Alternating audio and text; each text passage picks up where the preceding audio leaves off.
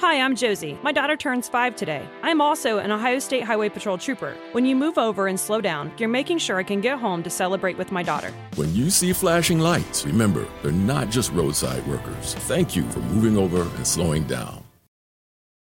Everyone knows therapy is great for solving problems, but getting therapy has its own problems too, like finding the right therapist, fitting into their schedule, and of course, the cost. Well, BetterHelp can solve those problems. It's totally online and built around your schedule. It's surprisingly affordable too. Connect with a credentialed therapist by phone, video, or online chat, all from the comfort of your home. Visit BetterHelp.com to learn more and save 10% on your first month. That's BetterHelp, H-E-L-P. Welcome to The Megyn Kelly Show, your home for open, honest, and provocative conversations.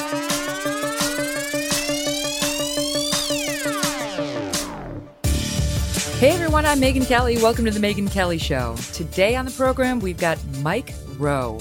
You know him from Dirty Jobs, among many other successful television shows.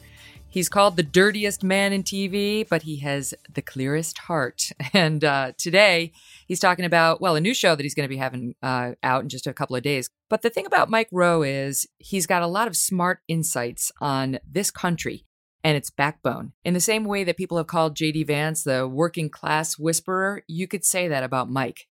He's not a partisan guy, but he's one of those big picture guys who can see the country for what it is, where it's come from, and where it's going, understands the Trump voter in a profound way, and isn't judgmental, but is insightful. So I think you're going to love him. There's not a dirty moment, but there's a couple of R-rated moments that you're going to laugh at. We'll bring that to you in 1 second. But first, let's talk about good skincare. You know, as you go in the new year, you're thinking like, I'm going to diet and I'm going to eat better and I'm going to drink less and I'm going to take better care of myself. Well, Jan Marini can help you. If you're starting to feel like your skin looks a little sun damaged or weathered or old, try Jan Marini Skin Research. She is a recognized leader and innovator in skincare, award-winning. I have used these products. She sent me some, and they're beautiful.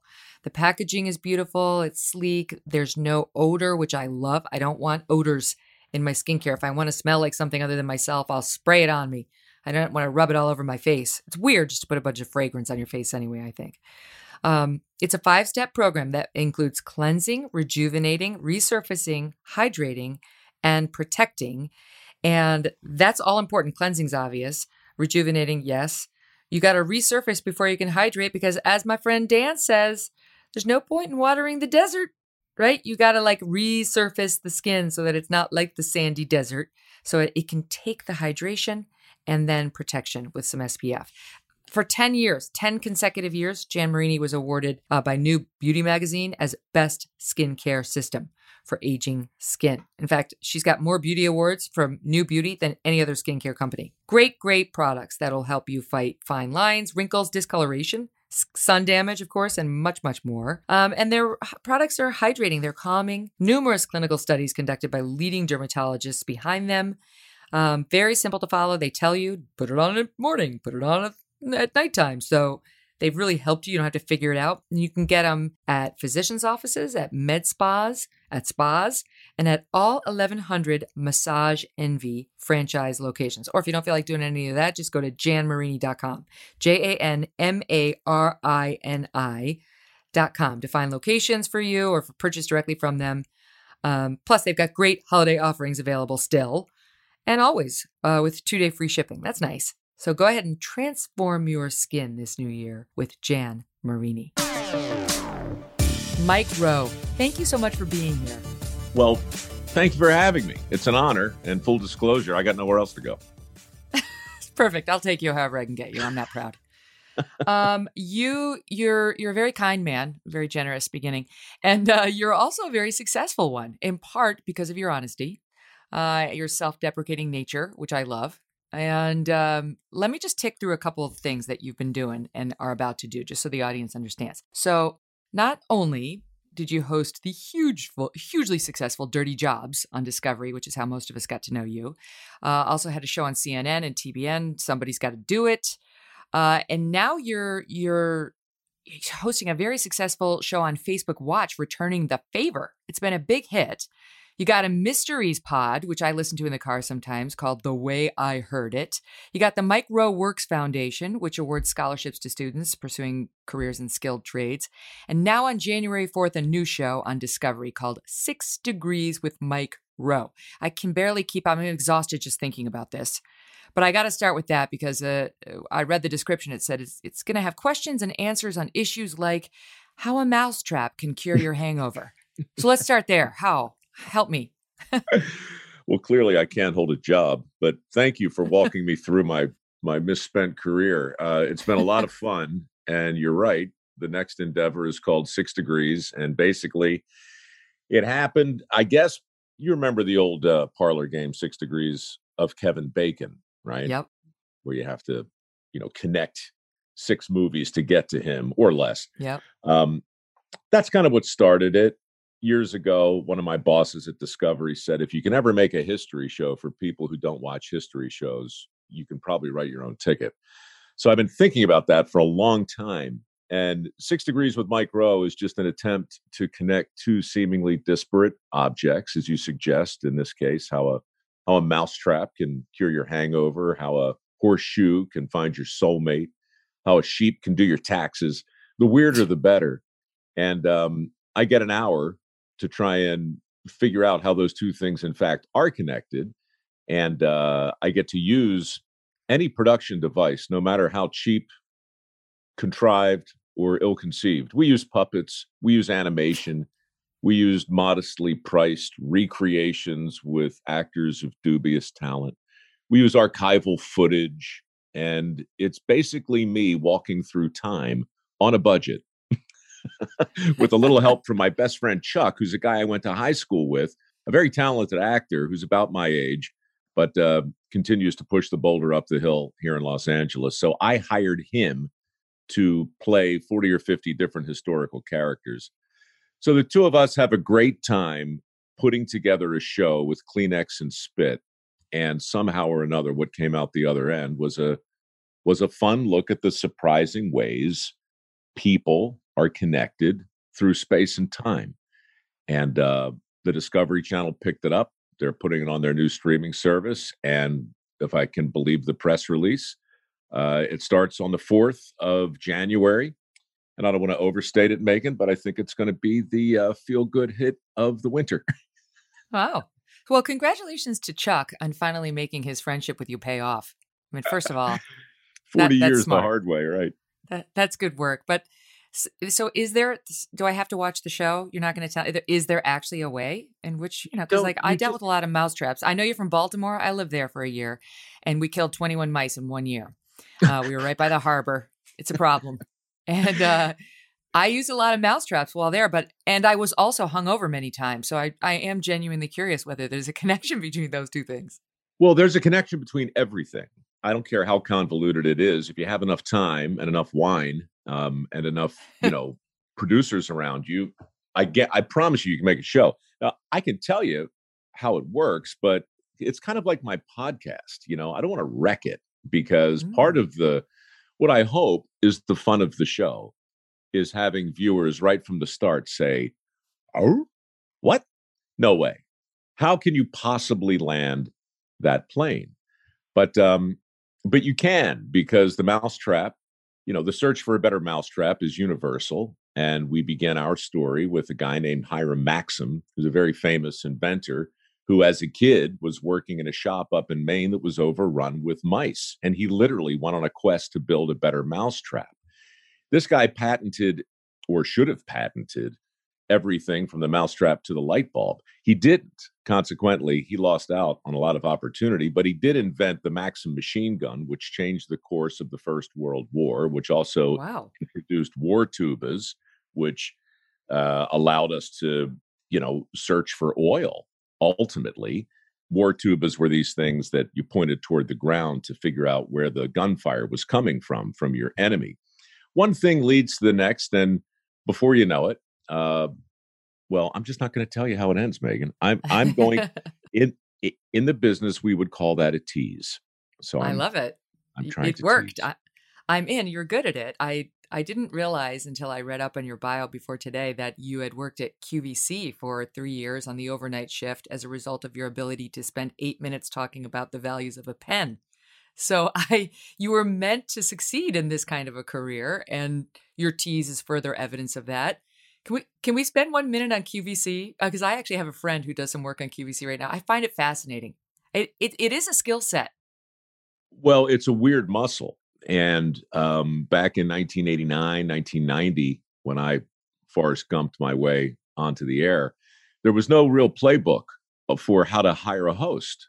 No one really knew what to look for. You know, people with TV experience didn't necessarily know how to sell, and professional salespeople weren't necessarily good on TV. So they determined the only way to logically cast was to go around the country and set up cameras and ask people to talk about a pencil until they told them to stop. And I didn't know it, but that was the audition. I was singing in the Baltimore Opera at the time, and I I love crashed that. a national talent search for QVC host, really to settle a bet. Anyway, I talked about a pencil for 8 minutes. They gave me a job on the spot. I took it and entered a 3-month period of double secret probation where from 3 to 6 a.m. every morning, I tried to make sense of just a bottomless bin of doomed products that had failed to sell in prime time. That's how you learn, right? And so you sit there in the middle of the night talking about the various features and benefits of the Health Team infrared pain reliever or the Amcor negative ion generator, whatever that is. Oh wow. And yeah, long story short, I made fun of the products I didn't understand, sparred with the viewers who at that hour were mostly an assortment of narcoleptic lonely hearts, and turned my shift into a weird talk show, which went on for 3 years. So as much as I make fun of those crazy days and the incredible weirdness of the whole home shopping industry, the truth is I learned everything I ever needed to know about TV in the middle of the night, selling products I didn't understand to an audience I couldn't relate to. But it does underscore sort of the paucity of options we had in television back then. I grew up at the same time, and Yeah. that would pass as entertaining back then. There, especially overnight, we didn't have the ability to download anything we wanted. You were stuck with what was on television. And somehow at those hours in particular, whatever you talk, the ionic, whatever, is a lot more interesting than the back of your eyelids at 2 a.m. when you can't sleep. So on behalf of all those who suffered alongside me, thank you. Well, look, you probably remember the moment in your life on TV when you learned a lesson or two that changed everything. I had a few of those moments, and for me, the first one was on QVC, where I realized, the most important thing to do is not to entertain the audience. It's to it's to entertain me.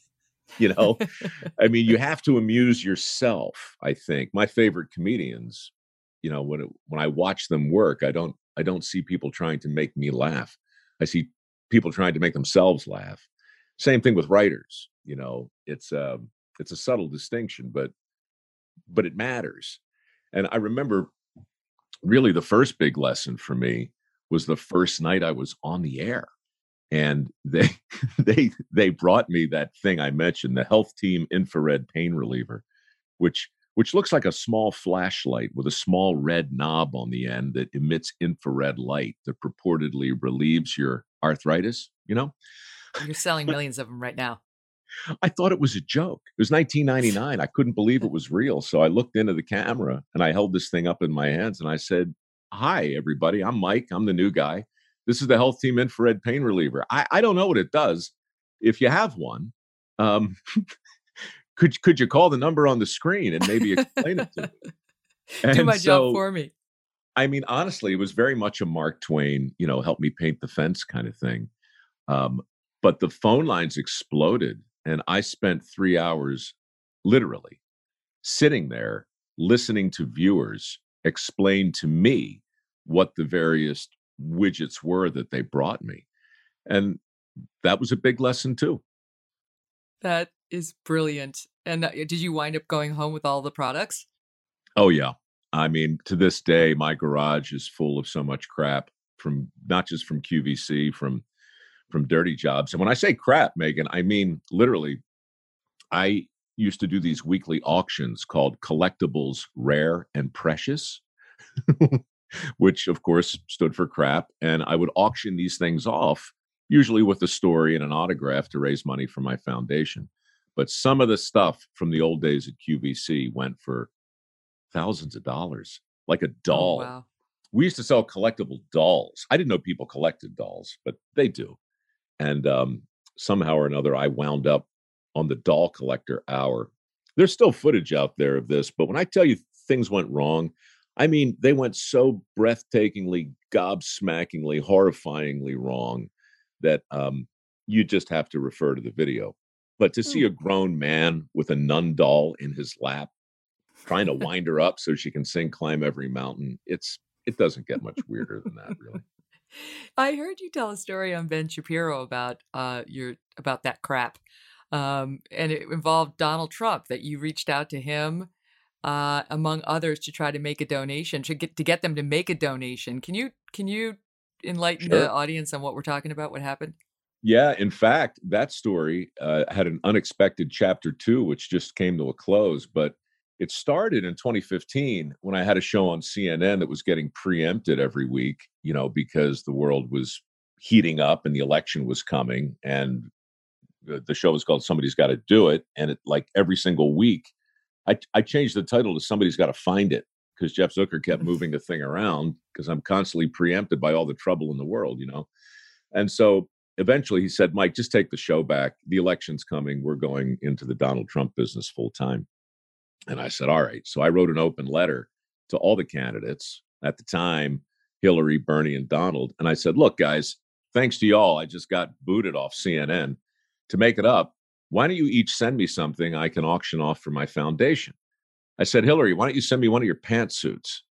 Sign the pants, right? I said, Bernie, brilliant. send me one of those awful wrinkled tweed jackets you always wear.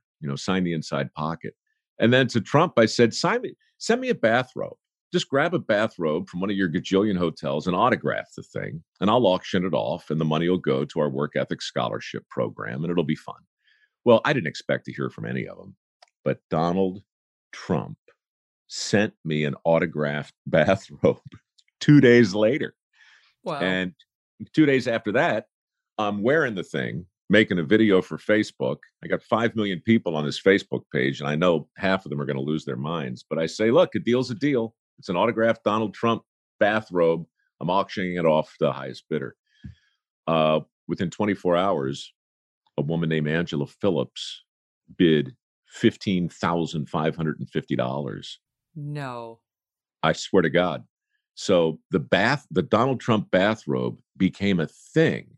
And so I sent it to her, and she sent me the money, and it took our whole crap auction thing to a new level. But then this year, because I got so much crap from people who were upset, that I would do or say anything remotely complimentary to Trump, I said, look, I'll do it again next year, and I'll make the same offer to all the candidates. So I wrote an open letter to Joe Biden, and I said, look, man, fair is fair. Send me an autographed robe, and I'll auction it off. I never heard from him. But Angela Phillips sent me the robe back and said, Mike, I have a feeling it's going to go for more this year. I love your foundation, and I hate to part with it, but why don't you auction it off again, right? I mean, amazingly generous. So I put the thing on, sat in the same place, auctioned it off. It went for $45,000. OMG. Now, here's the crazy part. Kidding me. Who? What? Guess She who was the high Stormy bidder Daniels. was? Stormy Daniels. No, she already it has was- one. She had one. What am I saying? No, she's got the slippers. No, Angela Phillips bought it back, Oh, God bless her. right? Oh, I love Angela Phillips. This woman. Who is she? Do we need? Am I supposed to know her? Well, no, I didn't know her, but I just Zoomed her the other day because enough already. Like, I got to know who you are. Angela Right. Phillips lives in Ohio, and she runs a terrific company called the Phillips Tube Group.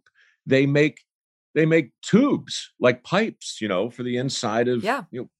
And so just another one of those companies you would never think about. I mean, who makes tubes, right? But Hmm. tubes and pipes hold civilization together. And Angela Phillips happens to own a going concern in that vertical. And Hmm. she loves my foundation. And so rather than just write me a check for 60 grand, she bought Donald Trump's bathrobe twice. I mean, that's just not a sentence you would think Wow. you'd ever say in the course of life. But there it is. So I I wouldn't describe this as crap exactly, but I do have something that you could potentially auction off one of these days, which is Tell me. I interviewed Dennis Rodman, the Henry Hmm. Kissinger of our time, and he gave me a basketball with his picture, Donald Trump's picture, and Kim Jong Un, signed by him. Holy smokes. I mean, I think we could get big bucks for that. That is a major trifecta. You and I together hawking that thing for a week between Facebook and our podcasts. Man, we could probably close the skills gap single-handedly. Totally, that could be a 7-figure payoff for Well, people you who know really what? could use it. Had we had more time with this last bathrobe and the election hadn't gone so completely berserk, I was going to reach out to his campaign and say, Donald, if you want some, I mean, the kind of press you can't buy, not that you need it, but why don't you buy your own autographed bathrobe back for $1 million? It'd be a Mm. great donation and people would love you.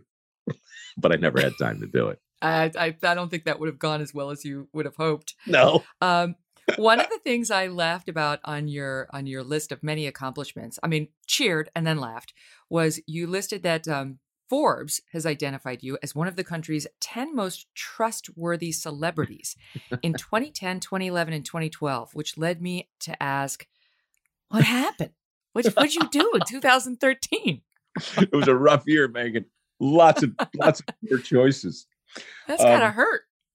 Yes, I was number 4, I think, on the list of most trusted celebrities, which is a kind of backhanded compliment if I ever got one. But uh, I don't know that anything completely crapped the bed in 2013, but what happened in the 5 or 6 years prior to that, I was the discovery guy for a long time. In fact, you could make a case I still kind of am because the show still airs every day and will continue to for the rest of my life.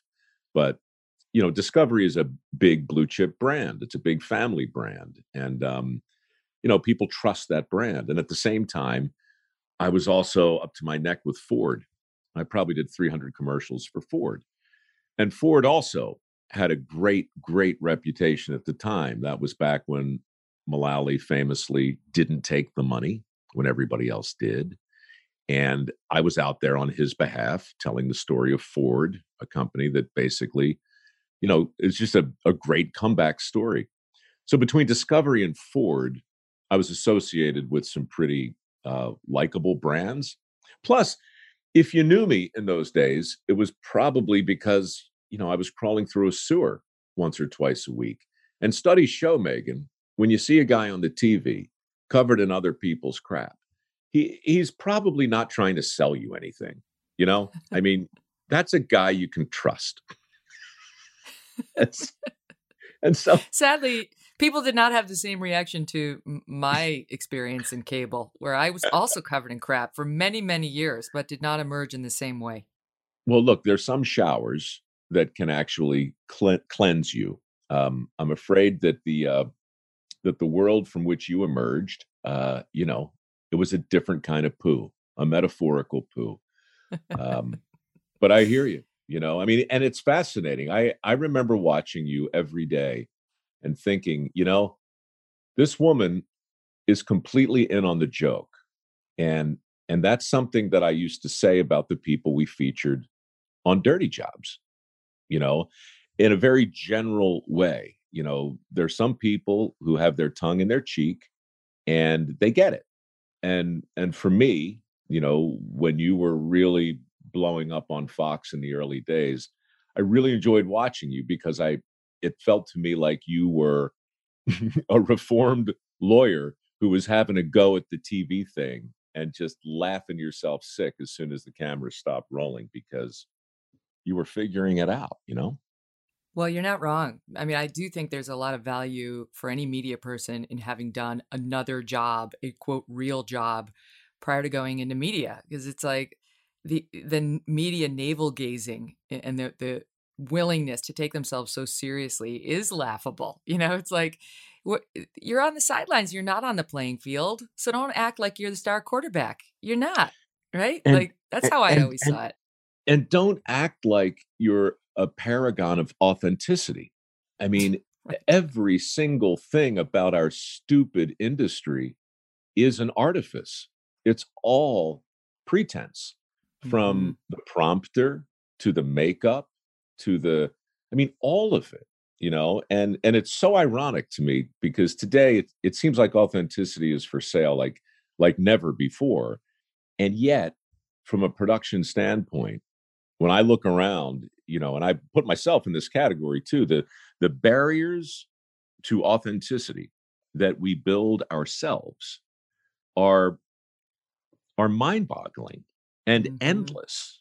And we do it all the time. And I just think part of what's gone on in the country these last few years, and part of what's happening right now on a communications level, is people's patience, their BS meter is so finely tuned that skepticism, and I think this is a good thing, you know, cynicism, not so much, but we have to be a more skeptical people if we're ever going to get to a place where we can be more discerning and hold people's feet to the fire. Experts are under siege like never before, and rightfully so, because you know what?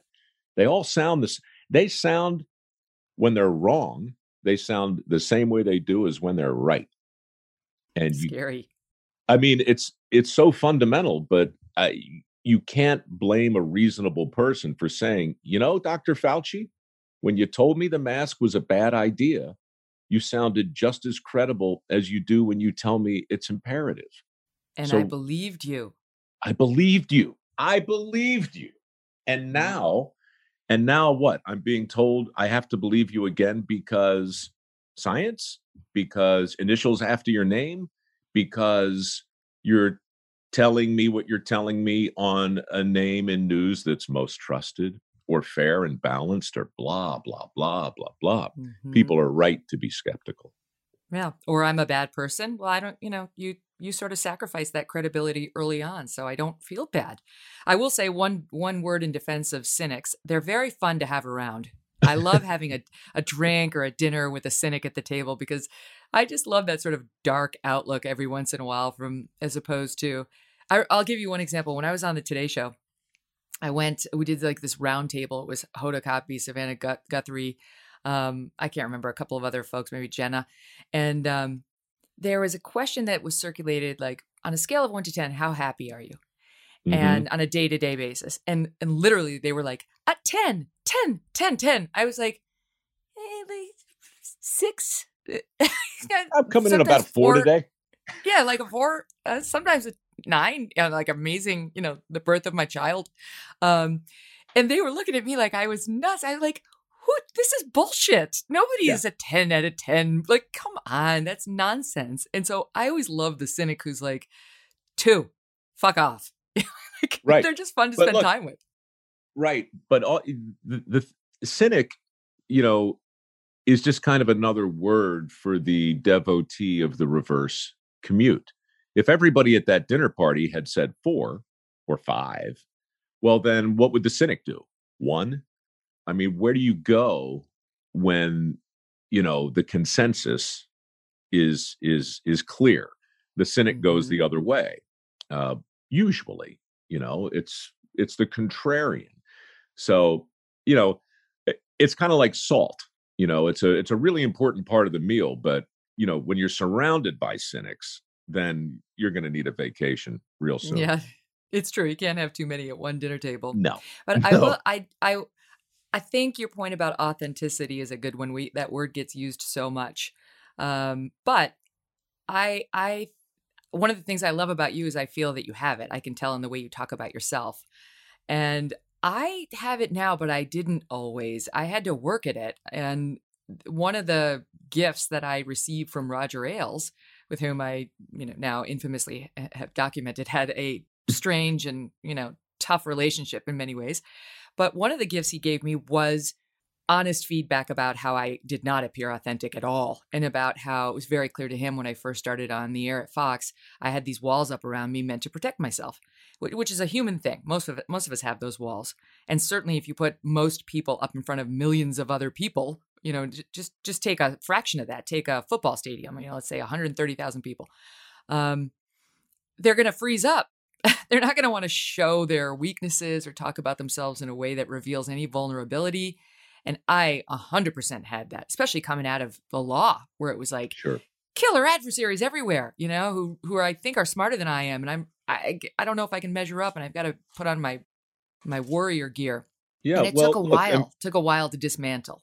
Well, the stakes of being wrong as a lawyer are very, very high. The stakes of being wrong as an anchor are also high, but at least you can, there are a whole bunch of people you can blame. And but it's just TV. It's just, in the end, it's just TV. It is just TV. But, the more we crave authenticity, the more I think socially we become pedants. We are a nation of correctors right now. And people are, sitting there on the edge of their seat, waiting to scamper off to their little piece of social media to explain why Megan got it wrong or how Mike got it wrong. That participle was dangling, right? It can be anything, and so true. On the one hand, I do applaud a heightened level of skepticism. On the other hand, I bemoan this obsession with correction. Have you ever Googled yourself? You have. Your neighbors, how about that? Well, the majority of Americans admit to keeping an eye on their online reputation. But Google and Facebook are just the tip of the iceberg when it comes to finding public records. There is an innovative new website called Truthfinder, and it is now revealing the full scoop on millions of Americans. Truthfinder can search through hundreds of millions of public records in a matter of minutes. Truthfinder members can begin searching in seconds for sensitive data like criminal, traffic, and arrest records. Before you bring someone new into your life and around the people you care so deeply for, consider trying Truthfinder. What you find may astound you. This might be the most important web search that you ever do, so do it. Go to truthfinder.com/Kelly right away to start searching. Again, that's truthfinder.com/Kelly. With regard to authenticity, the most confusing thing for people is to conflate it with being correct. You can be authentic and be dead wrong. That same Forbes piece that you referenced, in that same year anyway, Jon Stewart, at the height of The Daily Show, was evaluated, weighed, and measured by all kinds of pollsters, and determined to be the most trustworthy name in news, more so than any of the anchors, Mm-hmm. And it's not because he was more accurate. It was because he made a lesser claim. He didn't claim to always be right. And the lesson in that, on Dirty Jobs, the mission statement, I wrote it very, very specifically. This was before John was on, but it's just managing expectations was the whole thing. That's why your industry is so screwed, because there is no management of expectations. Fair, balanced, most trusted. It's like, okay, that's some pretty tall cotton. On Dirty Jobs, I said, my name is Mike Rowe, and this is my job. I explore the country looking for people who aren't afraid to get dirty, hardworking men and women who do the kinds of jobs that make civilized life possible for the rest of us. If you really look at that claim, what did I say? My name's Mike. I'm going to explore the country looking for people. Not I didn't even promise to find anybody, much less do a good show. I mean, And so, It's good. Yeah, expectation setting. yeah, I'm not saying anything new or revelatory, but it just seems like so many people who fall from grace do so because they hoist themselves up there, and in my industry, in nonfiction, these survival experts will tell you, I've got information that can save your life. Well, Jesus Christ, really? All right. Show me. Show me how you're going to save my life. We're over here. Mike is saying, look, I'm just going to crawl through this river of shit with a sewer inspector and maybe learn a thing or two about the second law of thermodynamics vis-a-vis the disintegration of the bricks. Oh, wow. Yeah, it could be fun. It could be entertaining. And maybe you'll learn something. Maybe you won't. Maybe just have a good time. I mean, I'll steal the last word on Jon Stewart, though. I have to tell you, it always bothered me when people would celebrate him in that way because having been the target of his attacks many times, they were, not every time, but they were so frequently dishonest, like completely invented and out of context. And one time on the air, I actually said, he's mean. I thought he was mean. And he called me. He called me because he didn't like the fact that I said that. And my assistant, Abby, who I love, she was outside my desk and she took the call and she said, oh my God, he says he's Jon Stewart. I don't think it's Jon. It couldn't possibly be Jon Stewart. Is it Jon Stewart? And I took the call. We had a long talk about it and he didn't want to be called mean. He sort of fell back on the old, like, I follow a cartoon, that's kind of my gig. And I was like, that's bullshit. You know you're being taken. Yeah, you're being taken seriously. You're putting out this messaging as though it is real, except you don't have the balls to own it. Like you got to own it. If you're, at least I go out there and I say, I'm doing my best to tell you what the news is, what I see as true. You can try to check me, you can challenge me, but this is how I see it. He wouldn't do that. He'd always fall back on, comedy. Yeah, and so I'm he a morphed comedian. into a dangerous place. No, look, I wasn't trying to compliment him specifically for the level of trust he garnered. I'm really just saying that when the landscape is so saturated by people who are promising you the absolute truth, and a guy comes along and says, jokes, comedy, but by the way, all of a sudden, that cuts through. That's the reverse commute. That's the cynic at your dinner party, And by the way, not to make it all about me, but they hired me to do that job twice. What do you mean? To sit in for Stewart? No. When Comedy Central launched The Daily Show, they did an exhaustive search. And I auditioned 2 times and they hired me. They hired me on a Friday and said, come on in Monday, meet the writers, the job is yours. And over the weekend, I think it was Doug Herzog, who really wanted Craig Kilborn to do that show, called ESPN, and ESPN relented and let Craig out of his contract. I went in Monday to meet the writers, and there was nobody in the writer room except Madeline Smithberg, who had hired me. Yeah. So this is funny. They offered me a correspondent role, and I was like, God damn, that's frustrating. And at the same time, Dick Clark hired me to host a game show out in LA. So I took the game show. And then a year later, of course, Kilborn just eats their lunch, quits, goes off to do his thing. And they call me back, Megan, and I swear to God, this is true. They call me back and they say, Mike, we're sorry about last time. You're our guy. The job is yours if you still want it. I said, of course I want it. Of course I want it. And they said, the only way this isn't going to work out, and this is a direct quote, is if our cheap ass network comes up with a big pile of money for a Dennis Miller or a Norm Macdonald or a Jon Stewart, but that's never going to happen. 2 days later, Stewart signs a $4 million deal, and I'm still hosting game shows. See, I told you, Jon Stewart is mean. That was mean too. Bastard. Wait, what was the game show? It was called No Relation. And it was actually pretty good. It was sort of a ripoff of the old To Tell the Truth. So you'd have a family on, right? The Johnsons. And 3 B-list celebrities question the Johnsons because one of them is actually impersonating a Johnson. The real Johnson is backstage watching. So the celebrities have to figure out who the fake Johnson is through a series of insightful queries. I was the host, and I we like did that. 40. It was pretty good, and we did 40 episodes, and we would have done a lot more, except the celebrities were so damn dumb they couldn't figure it out. They could never figure out who the missing Johnson was, and so I gave away all our grand prizes in the first week. And then you were out of budget. We totally, I spent the whole budget, like every single contestant won. So every family wound up with an all expense paid trip to Mexico.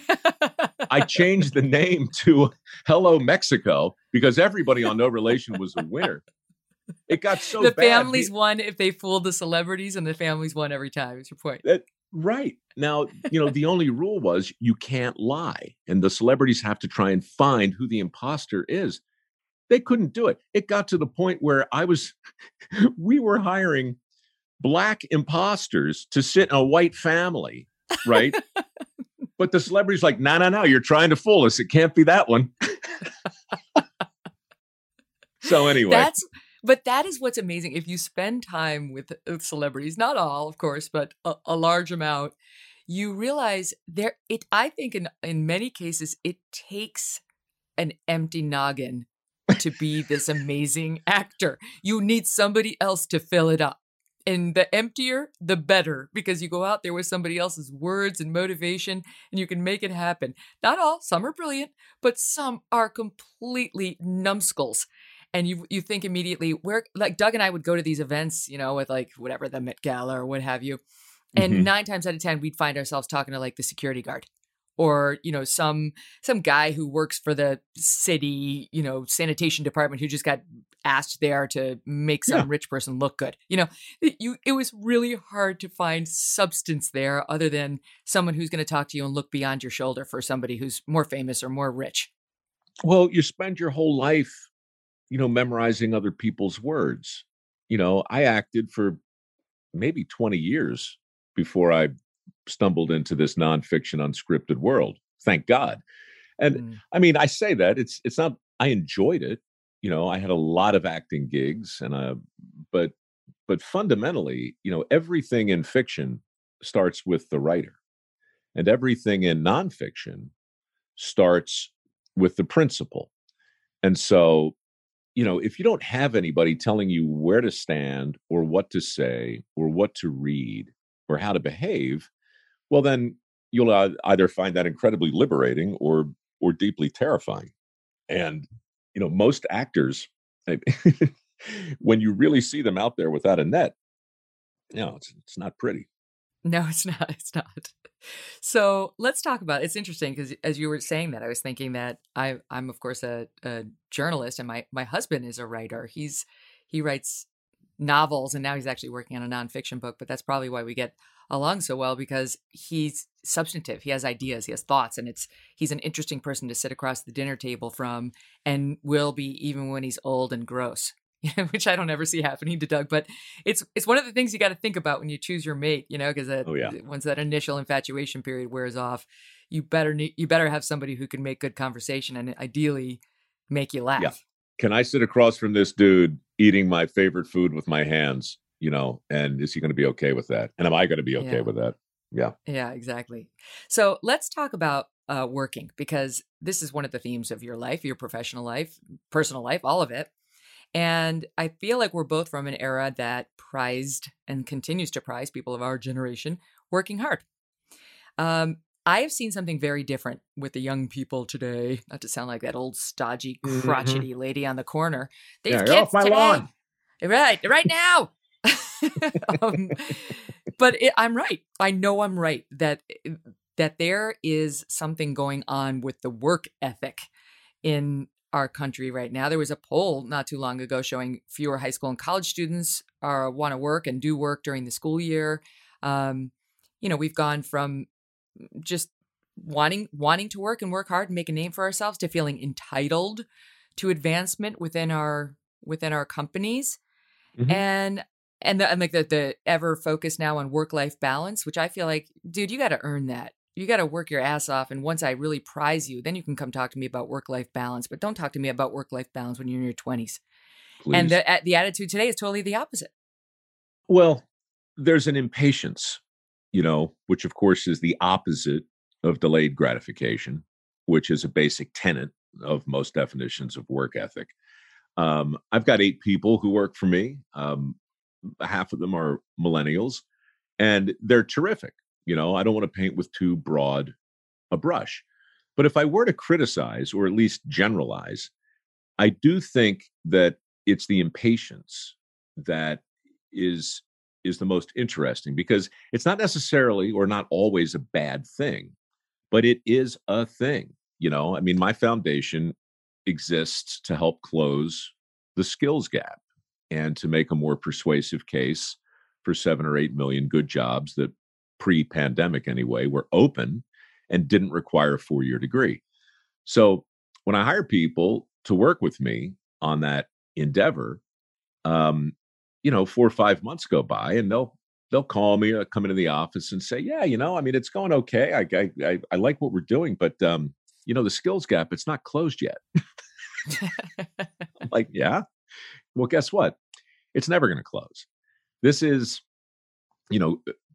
people, I think, who have a solid work ethic understand there's a certain futility, and that's probably the wrong word because it sounds depressing, but there's a futility to most jobs and to most great notions. We're pushing the rock up the hill. It's Sisyphean. It's quixotic. You're never going to be done. The work is never going to end. And if you measure your own success and happiness by your ability to complete a thing, then you're not going to be very satisfied and you're not going to be very patient. So if I were to throw a dart at the millennial target, I would say, yeah, that's not a great thing, but it can be a good thing. The people I work with are very ambitious. Their bullshit meters are highly tuned. They don't want to be marketed to. They want to be persuaded. Unfortunately, they don't know oftentimes how to be persuasive themselves. And I don't know if that's a product of being a millennial or a Generation Z, or how persuasive was I when I was 20? I thought I had it all figured out. Maybe you did too. But you're either. I was more along the lines of put your head down, keep your mouth shut, and work your tail off. And hopefully your work product will get you noticed. And today, there was an SNL skit called The Millennials, where they had this clueless millennial young woman demanding a promotion after 3 days on the job, right? There was impatient. It was a couple years ago. There was a young woman. She was like mid-20s, and she now infamously wrote a letter to the Yelp CEO complaining. She was angry that she was going to have to work in an entry-level position for an entire year, which she italicized and bolded. And it was actually a great story because then Yelp fired her ass. I'm like, yes, good for Yelp. God. But I just think it's shifted now to what are you going to do for me? I'm entitled to be the CEO by the time I'm 25, and I'm entitled to a 7-figure salary because I'm special. And, I'm in a position, and always have been, when I'm looking at people who want to work with me, saying, prove it, prove you deserve it. Don't be a whiner, and stop thinking I owe you anything at all. Right. Look, you'll get no disagreement from me. The scholarships we offer are called work ethic scholarships, and the people who apply need to jump through some hoops. And I've been doing this since 2012 through MicroWorks, and we've assisted a little over 1,000 people and given away between $5 and $6 million. Modest by foundation standards. But my point is, it's hard to find people with the qualities that you're talking about. And part of what I try and do with the scholarship fund is affirmatively test for work ethic. And it's not easy. And as I'm sure you know, there are lots of scholarship funds out there. Most of them look for either academic achievement or athletic achievement or maybe talent. But Who's affirmatively looking for and rewarding work ethic? So that's why I'm in that space. And the reason I pull my punches a little bit when we talk broadly about millennials is that of the 1,000 or so people that we've helped, all of them are going into a trade school or a certification program where they can learn a skill that's in demand. None of them are going to a 4-year university. Now, if you want to talk broadly about what's wrong with with college graduates, and again, I'm still painting with a very broad brush. I understand that. Mhm. But that's a lot easier for me to do because when I get on my soapbox, I look around and I see $1.6 trillion in student loans. I see 7.8 million open positions that don't require a 4-year degree. And I see our country still furiously lending money we don't have to kids who are never going to be able to pay it back to educate Mhm. them for jobs that don't exist anymore. Now, that's just a straight up tautology. It's crazy, but we're still doing it. And now people are promising to forgive student loans, which is just straight up batshit crazy. It's crazy. And I'm worried, I'm really worried about our relationship, not just to debt in a general way, but our addiction to this idea that the best path for the most people when it comes to education just happens to be the most expensive path. And when people say, how did college get so expensive so fast? In the history of anything valuable, nothing has ever increased in price faster. Not real estate, not energy, not healthcare, not food, nothing. The price of a 4-year degree has risen faster than anything else in the last 40 years. Why? Because we freed up a bottomless well of money, for one thing. Then we told an entire generation of kids that they'd be completely screwed if they didn't borrow some of it. It's no wonder universities can charge whatever they want. They've been financed, backed by government money, and more importantly, there's this giant list of stigmas and stereotypes and myths and misperceptions that surround the jobs that are actually available. I Absolutely. think, that's why we have a skills gap. That's why we've got monstrous college debt.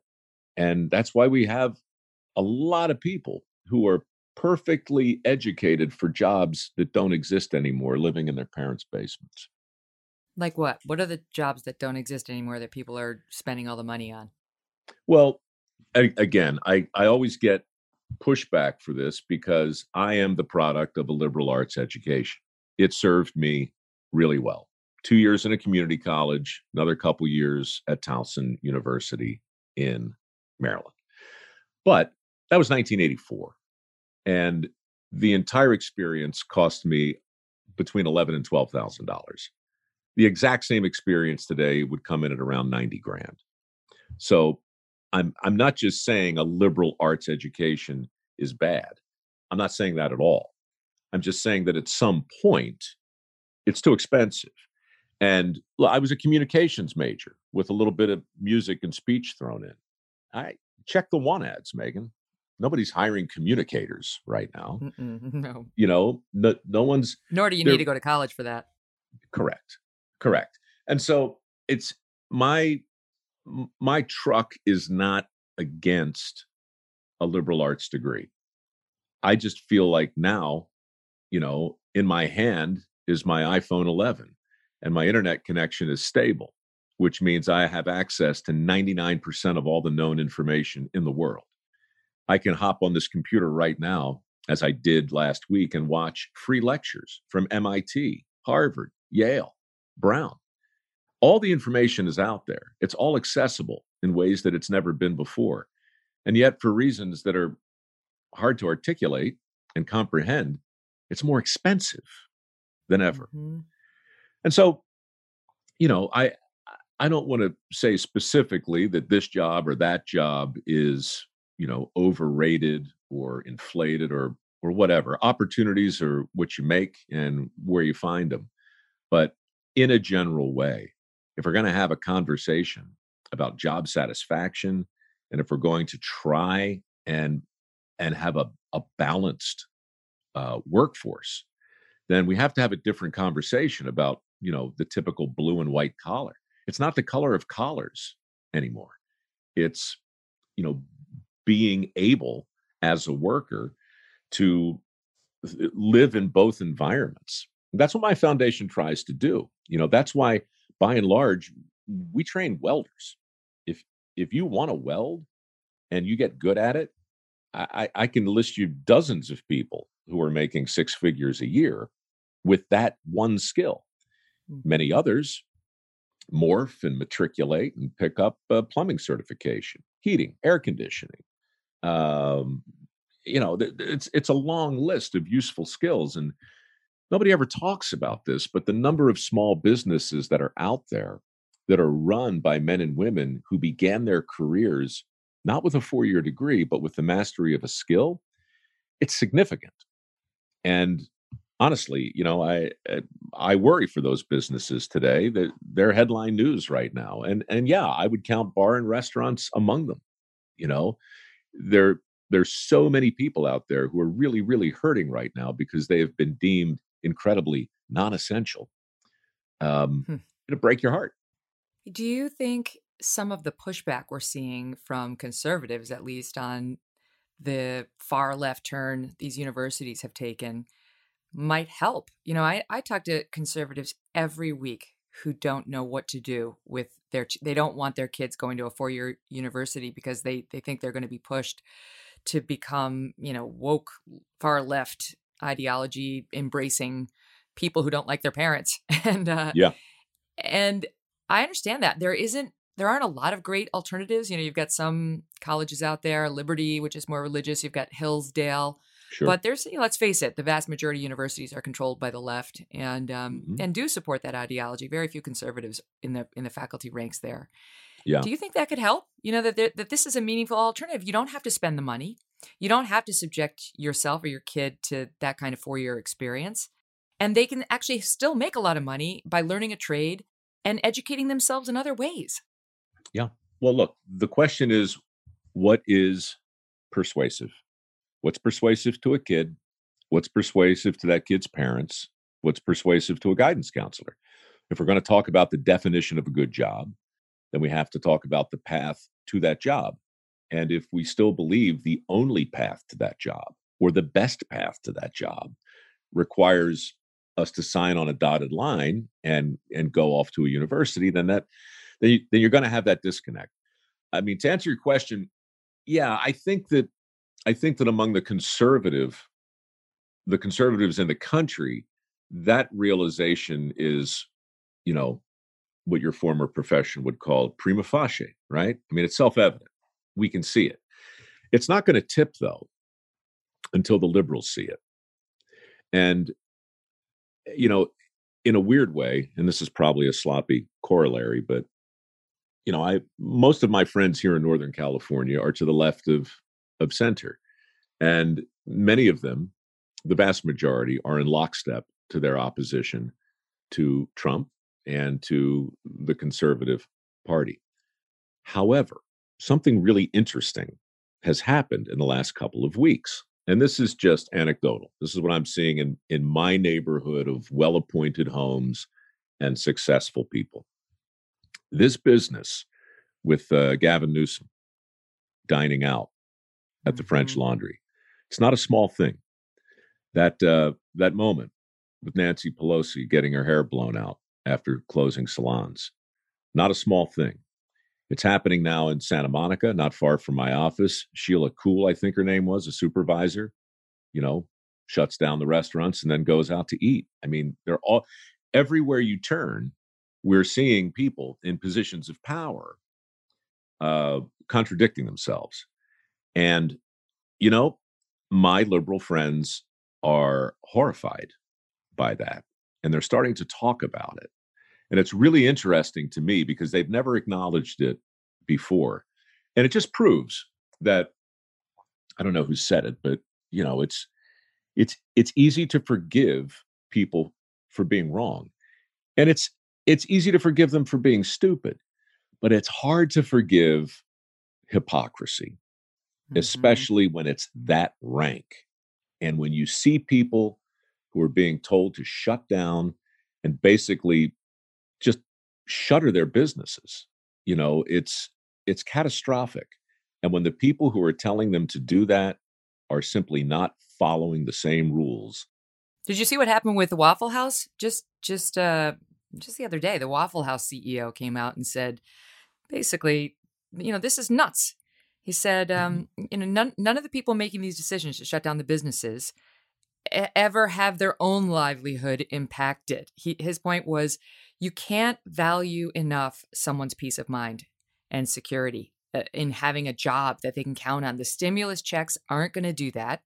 And the people making the decisions, these politicians, aren't going to be affected in their pocketbook by shutting down the Waffle House in Orlando or whatever it is. We see it on the streets of New York City as our mayor, de Blasio, is telling everybody they've got to shut down and then sneaking off to the gym in Brooklyn so that he could work out just one more time. They don't think about him. What do you think has changed fundamentally vis-a-vis our relationship with fear? When I look at the 1918 pandemic, when I look at any number of events over the last 100 years and the threat and the risk that they pose to us as a people, I've never seen us respond to a threat with this level. It's almost like we were just told that we're not immortal. Right. We just learned this. Well, I'll tell you what I think. I know you're not a political guy, but I'll tell you my view on it is somewhat political. I think over the past 20 years since 9/11, we haven't had a major catastrophic event happen in the United States anywhere near that until COVID. And over those past 20 years, we've been bathing in fake controversies over what is unsafe. You can no longer hear words that you don't like because you're unsafe. At college campuses, you have to have safe spaces you can go to avoid people who might challenge your world outlook, because that's now endangering and dehumanizing. And we've actually let ourselves convince ourselves that that's what's really dangerous. And so, and we have a media that completely supports all of those notions and reinforces them. And so when something serious actually hits, people hit the panic button, and it's the same media deliverers who have been telling us that words are dangerous. So when an actual virus comes that is dangerous to the elderly, they lose all perspective, and it goes into gear 11, of course, as everything was with Trump, another gear 11. So I just don't think we don't have the resolve anymore to say, I'm fine. We're fine. We're going to be able to handle this. Some of us do, but sadly it's been going another direction. I think you're right. And I don't think that's really a political observation. I think the observation breaks down on political points when you start to unpack it, but it's more an anthropological, sociological phenomenon, in my view. I think that, on Dirty Jobs, we were in constant peril. Risk was everywhere. We filmed that show in the most hazardous places in the country. And everywhere I went, I would see banners that said safety first. And we would sit through these mandatory safety briefings all the time. And, the first couple of years of the show, nobody got hurt because we were very, very mindful of our surroundings. And we were very, very careful. By the third season, everybody on my crew either broke a bone, got a concussion, nothing really, really terrible, but a lot of near misses and a lot of stitches, and something had changed. And I realized what it was, or at least what I thought it was.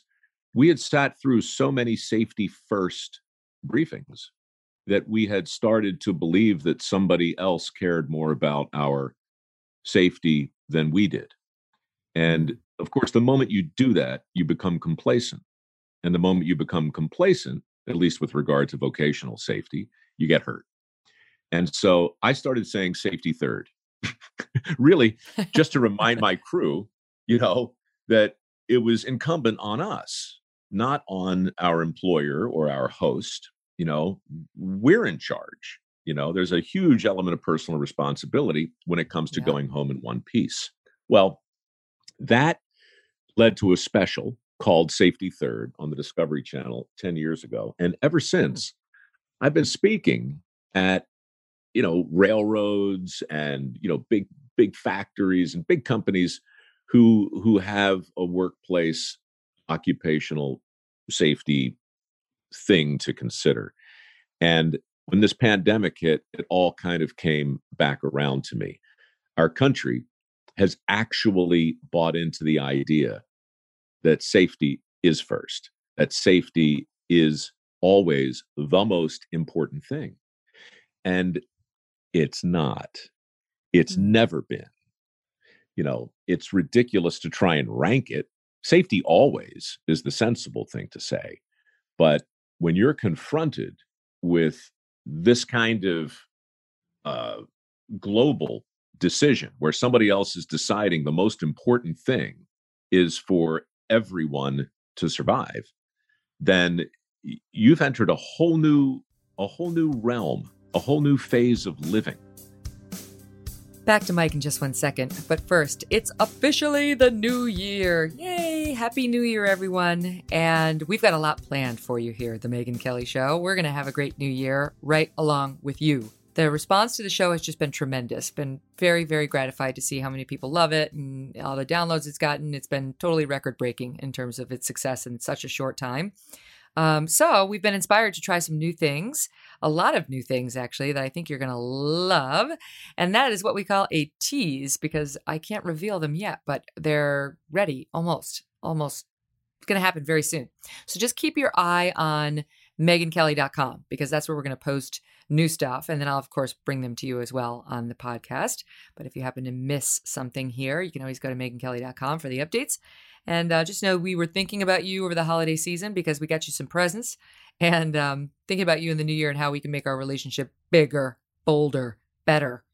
And one of those things, actually, while I have your attention, is I would love to hear from you on features we do like Devil May Care All-Stars. If you have somebody you want to nominate as somebody who's badass and not bowing to the mob on all this craziness happening in the country, you may submit that to, well, you got a couple of options. You can put everything at questions@devilmaycaremedia.com, or you can go on our Insta page, which is just at Megyn Kelly Show, or Facebook or Twitter, any of those places. We watch them all. So you can have a nominee for Devil May Care All-Stars, or you can have something that you want me to address in a real talk, right? Like a lot of people have said, like, I wish you would just submit like a 5-minute news update.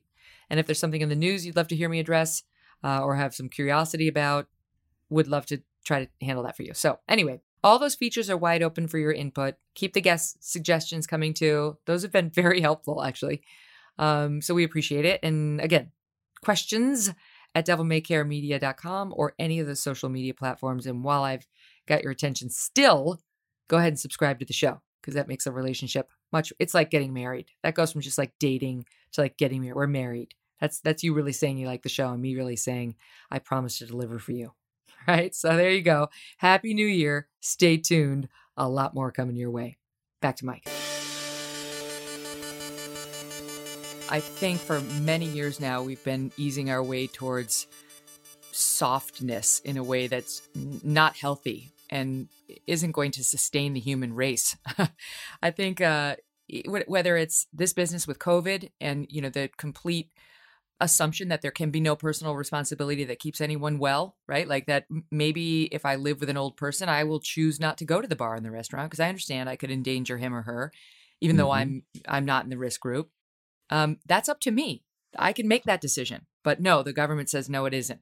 Everyone has to wear the masks, no matter how healthy you are. My 7-year-old has to wear the mask while running around at recess with a bunch of other 7-year-olds because the government has issued these mandates that, now schools are just terrified to disobey. But Mike, it's also when it comes to just mere words, right? Like we've gotten to the place where we believe words are dangerous. Therefore, you must not speak them. And what happens as a result of that? People become weaker. They become dumber. They become less informed and less able to understand other worldviews, which makes us more insular, more tribal. I think it's dangerous on a number of levels. And the language just becomes less interesting, less words. I mean, right. I love our language. approach. There are a dozen ways to say any given thing, but if you deem most of those ways to be incorrect in some way, you're right. It makes everything dumber. But look, I'll say something politically stupid. This will come back to haunt me, I'm sure. But when I was listening to you, welcome to my world. Oh God. Well, it's the it's the sameness. It's the cookie cutter approach to living that, in my experience, has never, ever, ever, ever, ever, ever worked. And to get elected, politicians, they need to trade in bromides. They need to hand out the platitudes. They need to, talk to the fat part of the bat. But that's not who we are. We're a lot of different people. And, when you tell a kid, for instance, that college is good, well, that doesn't mean college is good for him or her.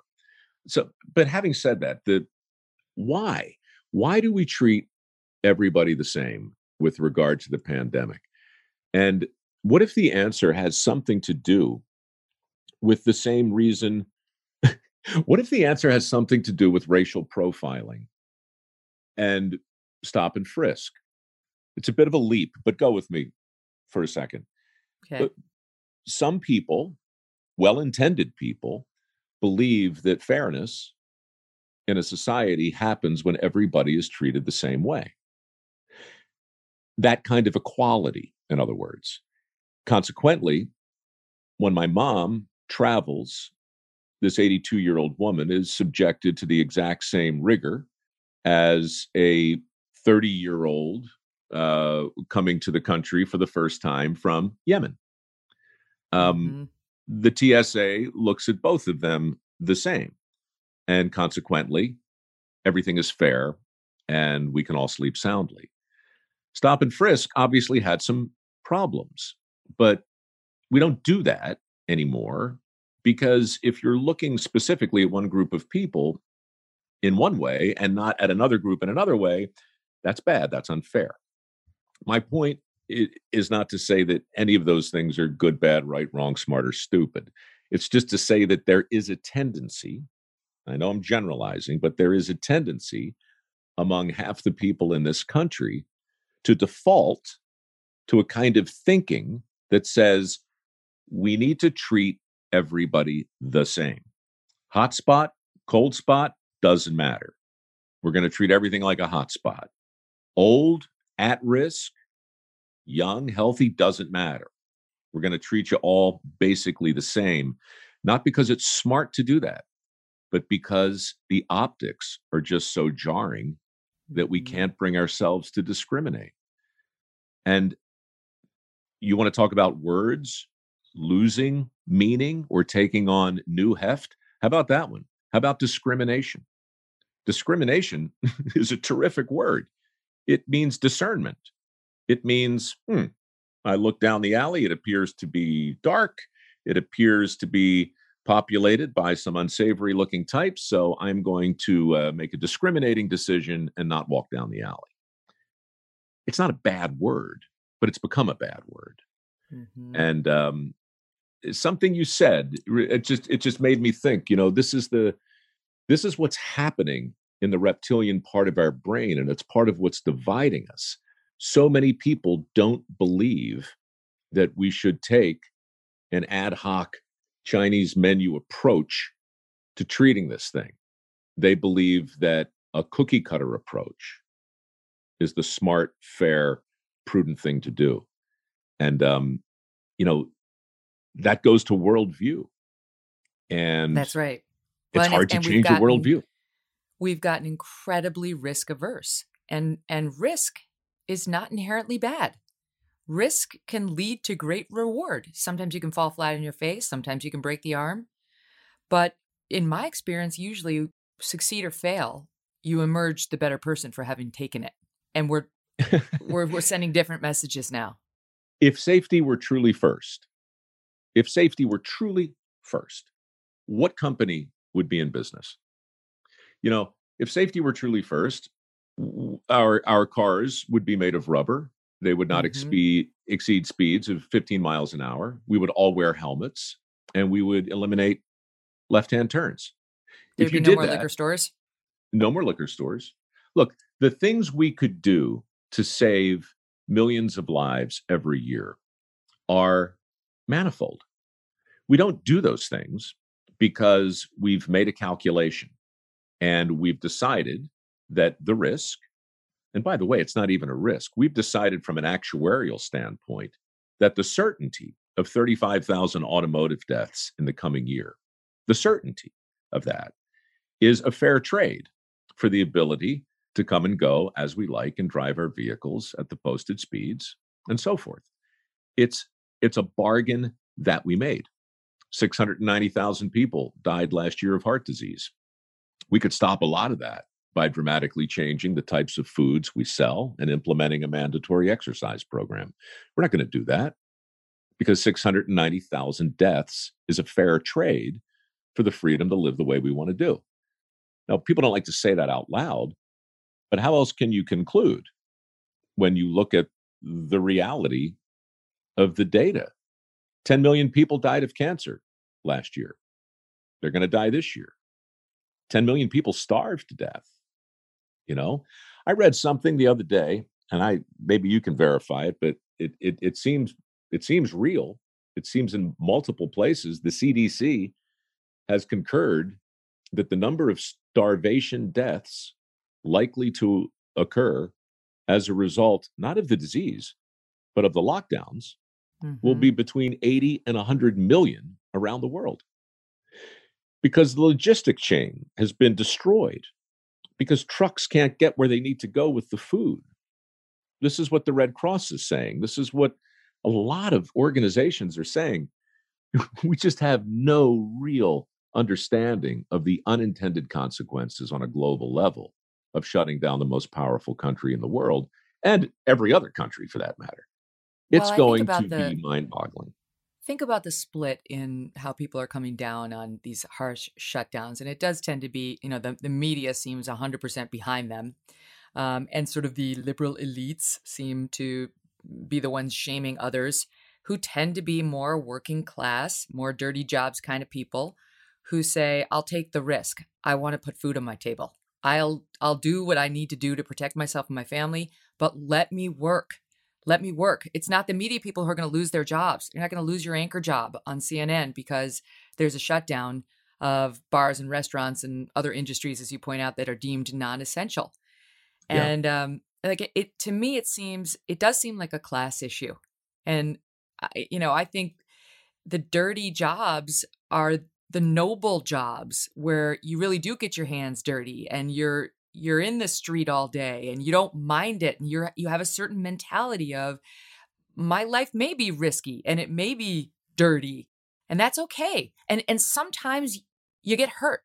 Sometimes not the perfect result happens. Sometimes it isn't perfectly equal, back to your other point. Yeah. And that's the way America is and used to be. I don't know, Mike. I think maybe you're right. Maybe they've overstepped to the point where there's going to be an uprising.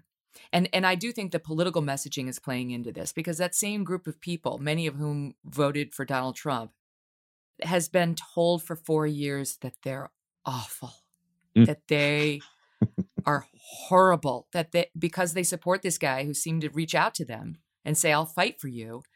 Not only are they just, dumb and stupid and not worthy of celebrating, but they're racist, they're sexist, they're xenophobic. God, it's the old look. This is a big generalization, but I do find some truth in it. By and large, my friends on the right will look at my friends on the left and conclude that they're mistaken. And my friends on the left will look at my friends on the right and conclude that they are evil. And there's a big difference between being wrong and wicked.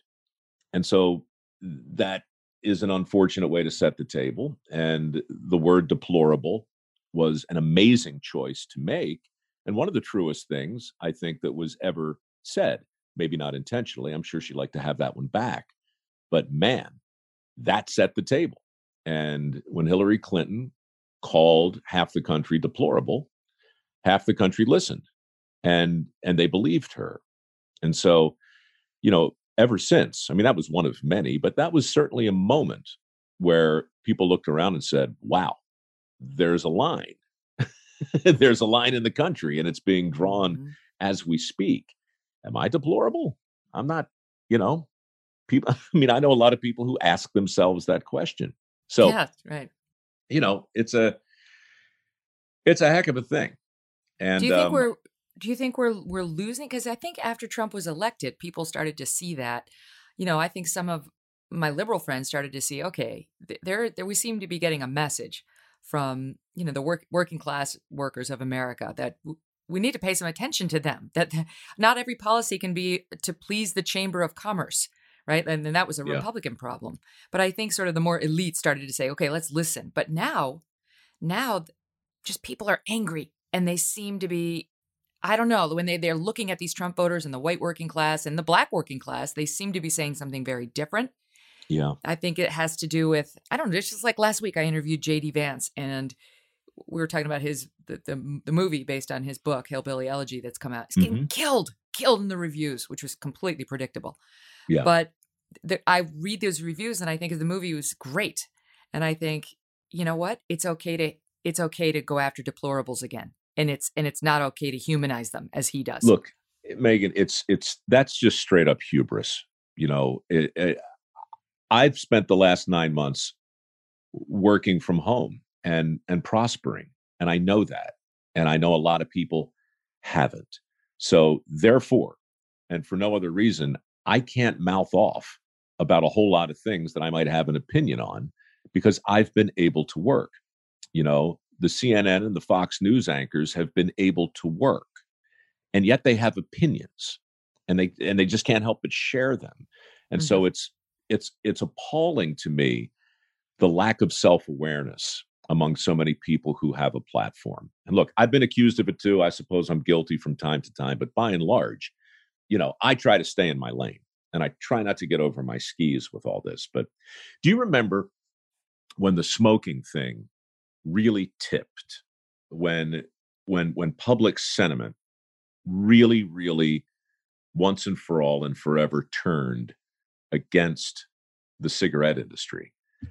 I think it was around the issue of secondhand smoke. I think when people realized that it wasn't their decision to smoke was not necessarily the proximate cause of them getting smoke into their lungs. And when that happened, right, secondhand smoke became a thing, and it became a deadly thing. Part of what's going on right now, I think, is that our breath has been deemed to be secondhand smoke. The mask argument is no longer about whether or not I get to choose to assume a certain level of risk vis-a-vis my decision to wear or not wear a mask. It's, oh, you selfish bastard. You're not wearing a mask. Therefore, you're filling the air with your own toxic breath, and you're going to kill grandma. And that, I understand that argument. It's the exact same argument I heard persuasively made around why cigarettes ought to be outlawed. Unfortunately, we're not talking about smoke. We're talking about breath. And we're talking about the fact that millions of viruses exist in a drop of seawater, and the air is filled with things. The world is filled with things that can kill us. We live in a desperately dangerous place, and nobody's getting out of it alive, But this new thing has come along, and the idea that somebody can breathe on us and infect us with a disease that has a 99% survival rate if you happen to be under 70 has for some reason petrified us to the point where we're simply not thinking rationally. And, sometimes things just have to go splat before they get better. And I don't know what that means in this case, but we've just seen a lot of rioting. We've seen a lot of protesting, and I understand why it happened. We could see that again times 10 if this goes too far and people well and truly believe their liberties and their livelihoods and their country is being transformed under their feet. I'm fascinated and and a little frightened by what could happen. Let's talk about freedom for a minute. There was a poll that recently came out that said, it was talking to young people. As we've seen a lot with young people, the rise in support for socialism is spiking. This is actually not particularly new. A lot of young people, when they go to these universities and they get told about how wonderful the Communist Manifesto is, they suddenly say, "Oh, it's a good idea. I'm going to be a Marxist." Sadly, that's the truth, but then they tend to grow out of it. But anyway, the other stat that jumped out at me from this survey was that only 44% see the flag as representing freedom. I mean, that to me is nuts and a little scary. Like just the erosion of patriotism and love for the country. What do you think? I think that's symptomatic of something.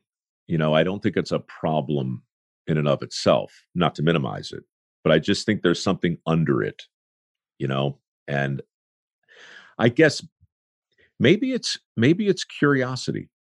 Maybe we're less curious than we used to be.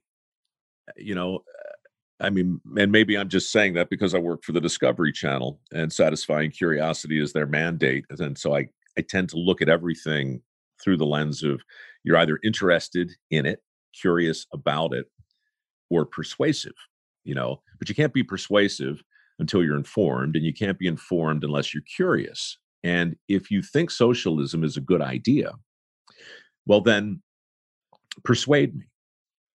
And if you can't persuade me, it's because you don't know anything. And if you don't know anything, it's because you're not curious enough to go around the world or read and make a persuasive case for socialism. Do that. I say that every day to people who take that view. I like to think my mind is open enough to be persuaded. It's just that I can't find a single example in the history of the whole world where socialism has worked. And no, I don't want to hear about Denmark or Sweden. That's not socialism. That's a kind of high tax capitalism. I'm standing by. I'm standing by to look at the study and to hear a case for it.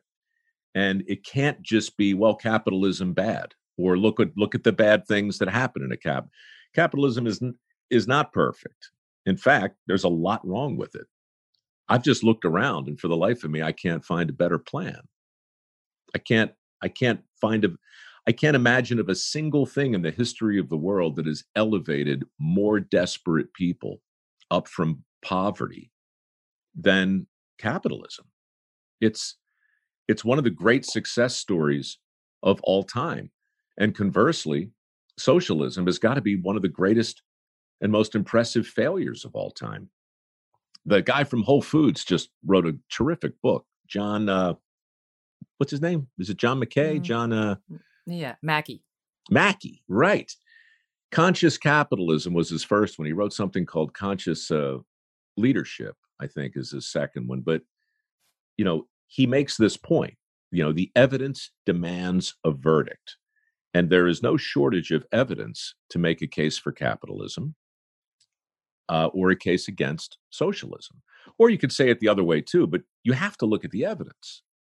And to me, it's just overwhelming. We're not a perfect country. We don't have a perfect system. The Constitution is not a perfect document. The flag has evolved just as surely as the Bill of Rights has. It's changed. Its complexion is different and so forth. We're a work in progress. But to affirmatively look at the iconography, the symbols of our country, and to then just lean back and evaluate the decisions made by our ancestors and look at them through the lens of modern sensibility, that is the height of arrogance, in my view, and the very definition of an incurious mind. It's a statute to laziness, is what it is. This is the thing for me, the biggest difference. And again, I keep qualifying this in a stupid way. I have many liberal friends. I really do. My best friends are very liberal. And just the other night, we were sitting around, socially distanced, naturally, drinking beer in between the moments where we lowered and raised our mask. Uh, and, I said to a group of my friends, it's amazing what we agree on. In fact, I can't think of really a single big issue whose outcome we wouldn't all like to see. It's just a matter of process. And in a general way, if I'm going to say something critical to you, I would say that you're impatient in the same way the millennials are that we talked about before. You look for shortcuts. A high minimum wage is a shortcut. Rent control is a shortcut. Now, we'd both like to see people paid fairly. None of us want to see people evicted from their homes. But if you look at the policies that are either popular or not popular, then I think you can, in a very general way, say, well, that's a shortcut or it isn't. I think, as I understand it, socialism is a shortcut. Capitalism is not. And capitalism's messy because there's competition and people are going to fail. Good people are going to fall short, And so, again, it's well-intended people can disagree over the way to get to a place, But the place that we're all trying to get to, and I take some hope in this, is by and large the same. So what are we arguing over, really? It's process, So 2 points on that. One, I agree with everything you said, and I also think you could expand it to what's happening right now, the discussion we're having in the country over race. I think most people want the same thing: equality, love, support, non-judgment, opportunity.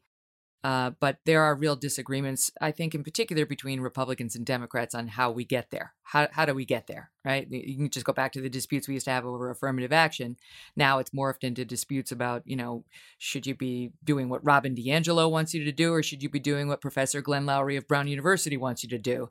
But everybody wants equality and opportunity and love and support. It's just, but what we do in today's day and age is demonize anybody who doesn't see the root there the same way we do. And yeah, go ahead.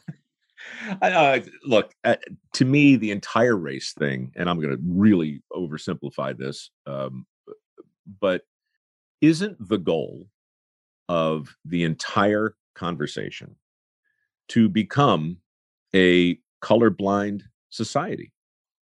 I mean, well, it used to be.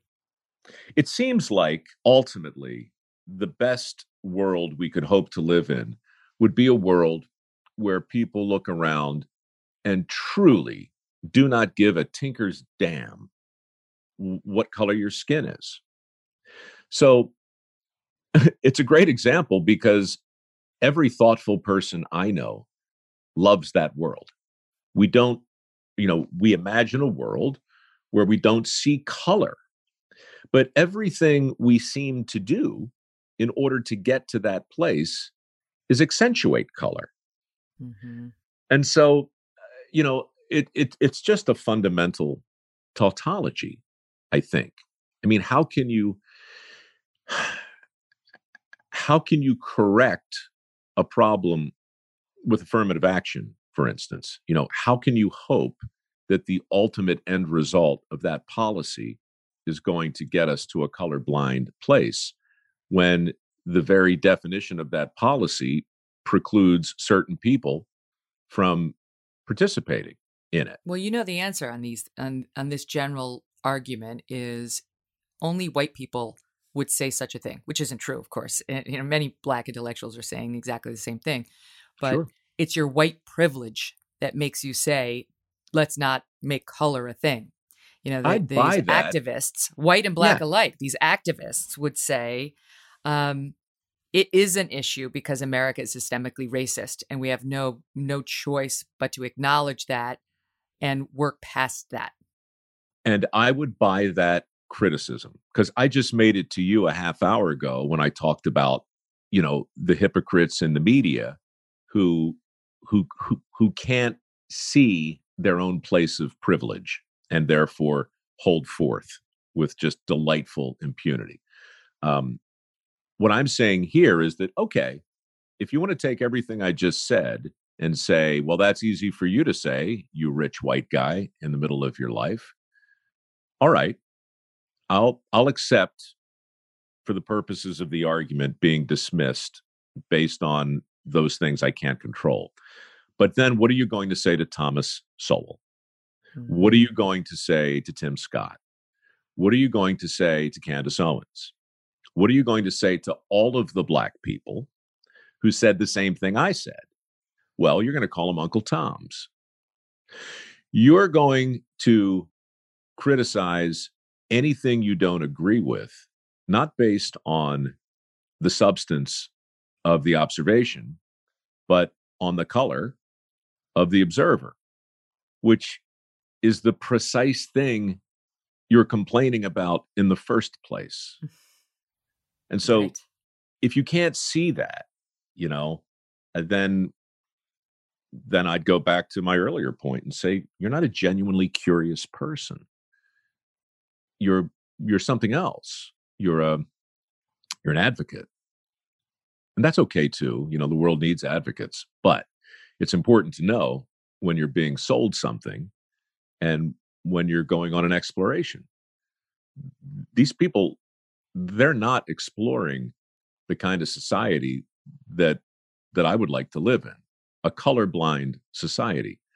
They're exploring ways to gin up conflict, to keep their thumb on the scale, and keep us more and more divided. You know, going back to something you said about, well, discovery and exploring, and that really is how you've spent your life. But you were saying maybe it's because you work for the Discovery Channel that you have a different view of patriotism, America, capitalism, all these things. I think it's also because you spend a lot of time with veterans. And I do think you tend to love the country and see the flag differently if you spend a lot of time with veterans. How do you not? You know, I mean, 1% of the population wears a uniform. Every single freedom that we enjoy has been paid for in blood. People roll their eyes when I say that because it sounds like a talking point off of a monument, but it's true. Every single thing we have was paid for by somebody who either volunteered or answered the draft or put on the uniform and paid the ultimate price. You're either impressed by that or you're not. If you're not, okay, but Jesus, what's it take to impress you? Incidentally, 1.5% of our country are farmers. 1.5% feed 330 million people 3 times a day. You're either impressed by that or you're not. If you're not, okay, but Jesus Christ, I mean, what's it take? You know, our skilled workforce is a relatively small percentage of our country.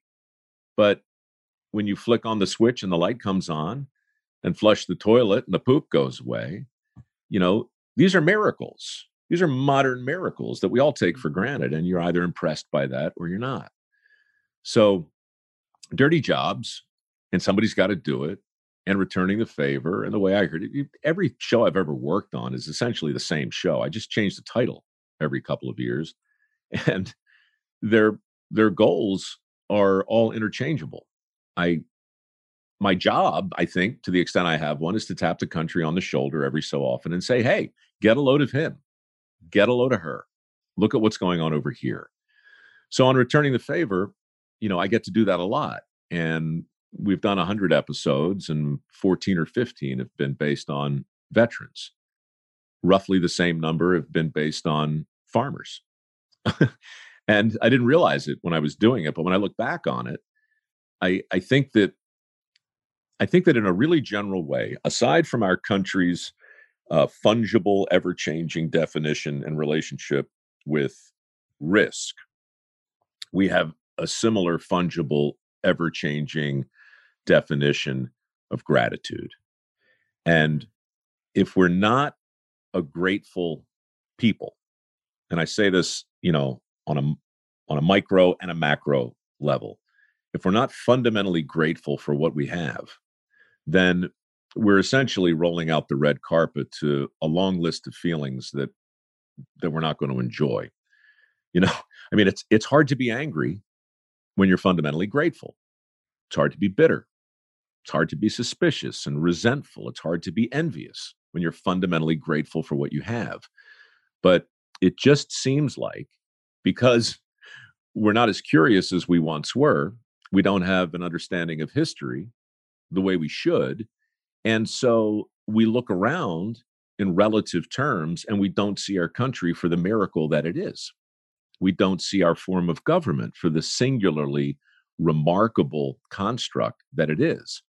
Instead, we look at Mount Rushmore and go, probably be prettier without all those slave owners up there. You know, It's an amazing thing, this ability to judge our ancestors based on what we know to be true today. Can you imagine 150 years from now, whose statues are going to be pulled down? Right. That will depend entirely on how woke and how enlightened that generation is.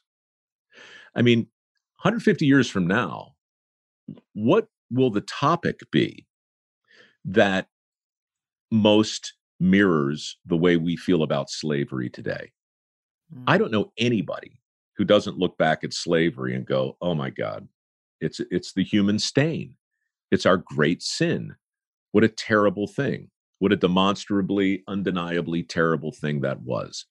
What do you think 150 years from now, that generation will be saying the same thing about?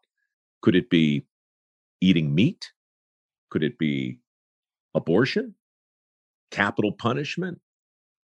Anything that's in the headlines right now that seems controversial is going to be completely worked out 150 years from now, assuming we make it that long, including the environment. And when that generation looks back at us, how harshly will they judge us? You know, if they judge us as harshly as we judge our ancestors, then whose statue is safe? Right. Who will be left standing? It reminds me of there was a report not long ago about the famous Martin Luther King biographer, this guy David Garrow, who got access to these FBI files from the 1960s studying Martin Luther King Jr. And some of what was in there was not good, suggesting he had affairs with 40 women. This is a guy who won a Pulitzer Prize for his reporting on King. Yep. That he stood by as a friend, raped a woman. It was not good stuff. Yep. It's never going to change what Martin Luther King did for race relations in this country. It's hard to sum up the character of any man or a woman by diminishing it based on even one terrible thing. You know, people are complicated. And back then, when Thomas Jefferson had slaves, sadly, so did a lot of other people. It just wasn't the same. And you're right. I think when it comes to even just the way we treat our animals today, and when you think about what happens with the chickens, what happens with the cows, and so on, it makes it hard. But right now, we're not there. Doesn't make everybody who has a hamburger a bad person. It's so delightfully glib and easy. That's all I'm saying. It's the laziness that allows us to take our standards and apply them to Alexander the Great, or George Washington, or William the Conqueror, or Sally Hemings, or Winston Churchill. Of course. If you can't separate, look, Martin Luther King, when he talked about the content of character, that idea deserves to be ruminated on and unpacked, completely separate from the man, as all ideas do, because all men are deeply, irredeemably flawed. Mm-hmm. Who are we kidding? We're all pigs. We all know it. We all know it. It's just, if I see myself as more of a cougar. Hey, not yet. Give yourself another 10 years. That's You're true. still Right, a lioness, Megan. Ooh, I like that better. Okay, I'll choose lioness over pig, but the point is animals. We're animals. Yes. Yes. I mean, look, I do think there's a hierarchy of species, and I do make value judgments all the time, and I can't defend it, but I look at dogs differently than I look at chickens. But who knows 150 years from now what the most enlightened among us, who knows how they're going to make sense of our inconsistencies, our proclivities, our flaws, our contradictions, our hypocrisies. Well, I am going to ruminate on what you just said. If we're not a grateful people, then we're rolling out the red carpet to anger, bitterness, and envy as we go into the new year, which I do think is exactly right. It's profound. It's simple, but it's profound. And I like it a lot better than we live in a very dangerous world and no one is getting out alive.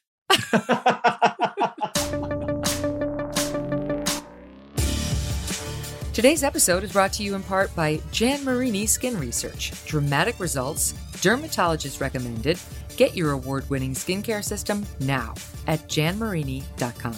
Don't miss the next show we have coming up because it's Amy Chua, Tiger Mom. Remember Battle Hymn of the Tiger Mother? She wrote it along with some other fascinating books. She's a Yale Law School professor and mentor to J.D. Vance. We might have never had Hillbilly Elegy if it hadn't been for Amy Chua, who was J.D.'s law school professor, saw what he had written down and said, J.D., you got to keep writing and turn this into a book.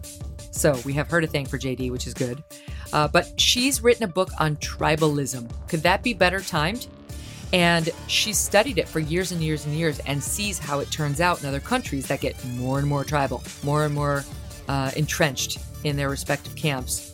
And she's got some predictions for how it's going to go in this country, which, as you know, is feeling more tribal than ever. She knows why it happened and where it's going. And we'll talk about not allowing any play dates, any sleepovers, any sports, any grade other than A, and how that's working out. I love this woman. We're very different in terms of our parenting approach, but she's amazing. And you're going to love her too. Don't miss it. Thanks for listening to The Megyn Kelly Show. No BS, no agenda, and no fear. The Megyn Kelly Show is a Devil May Care media production in collaboration with Red Seat Ventures.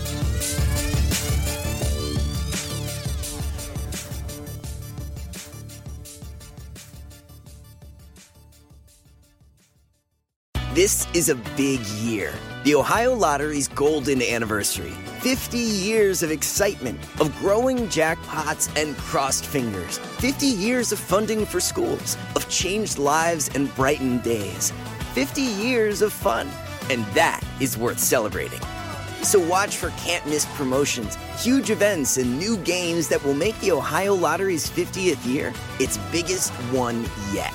Learn more at funturns50.com.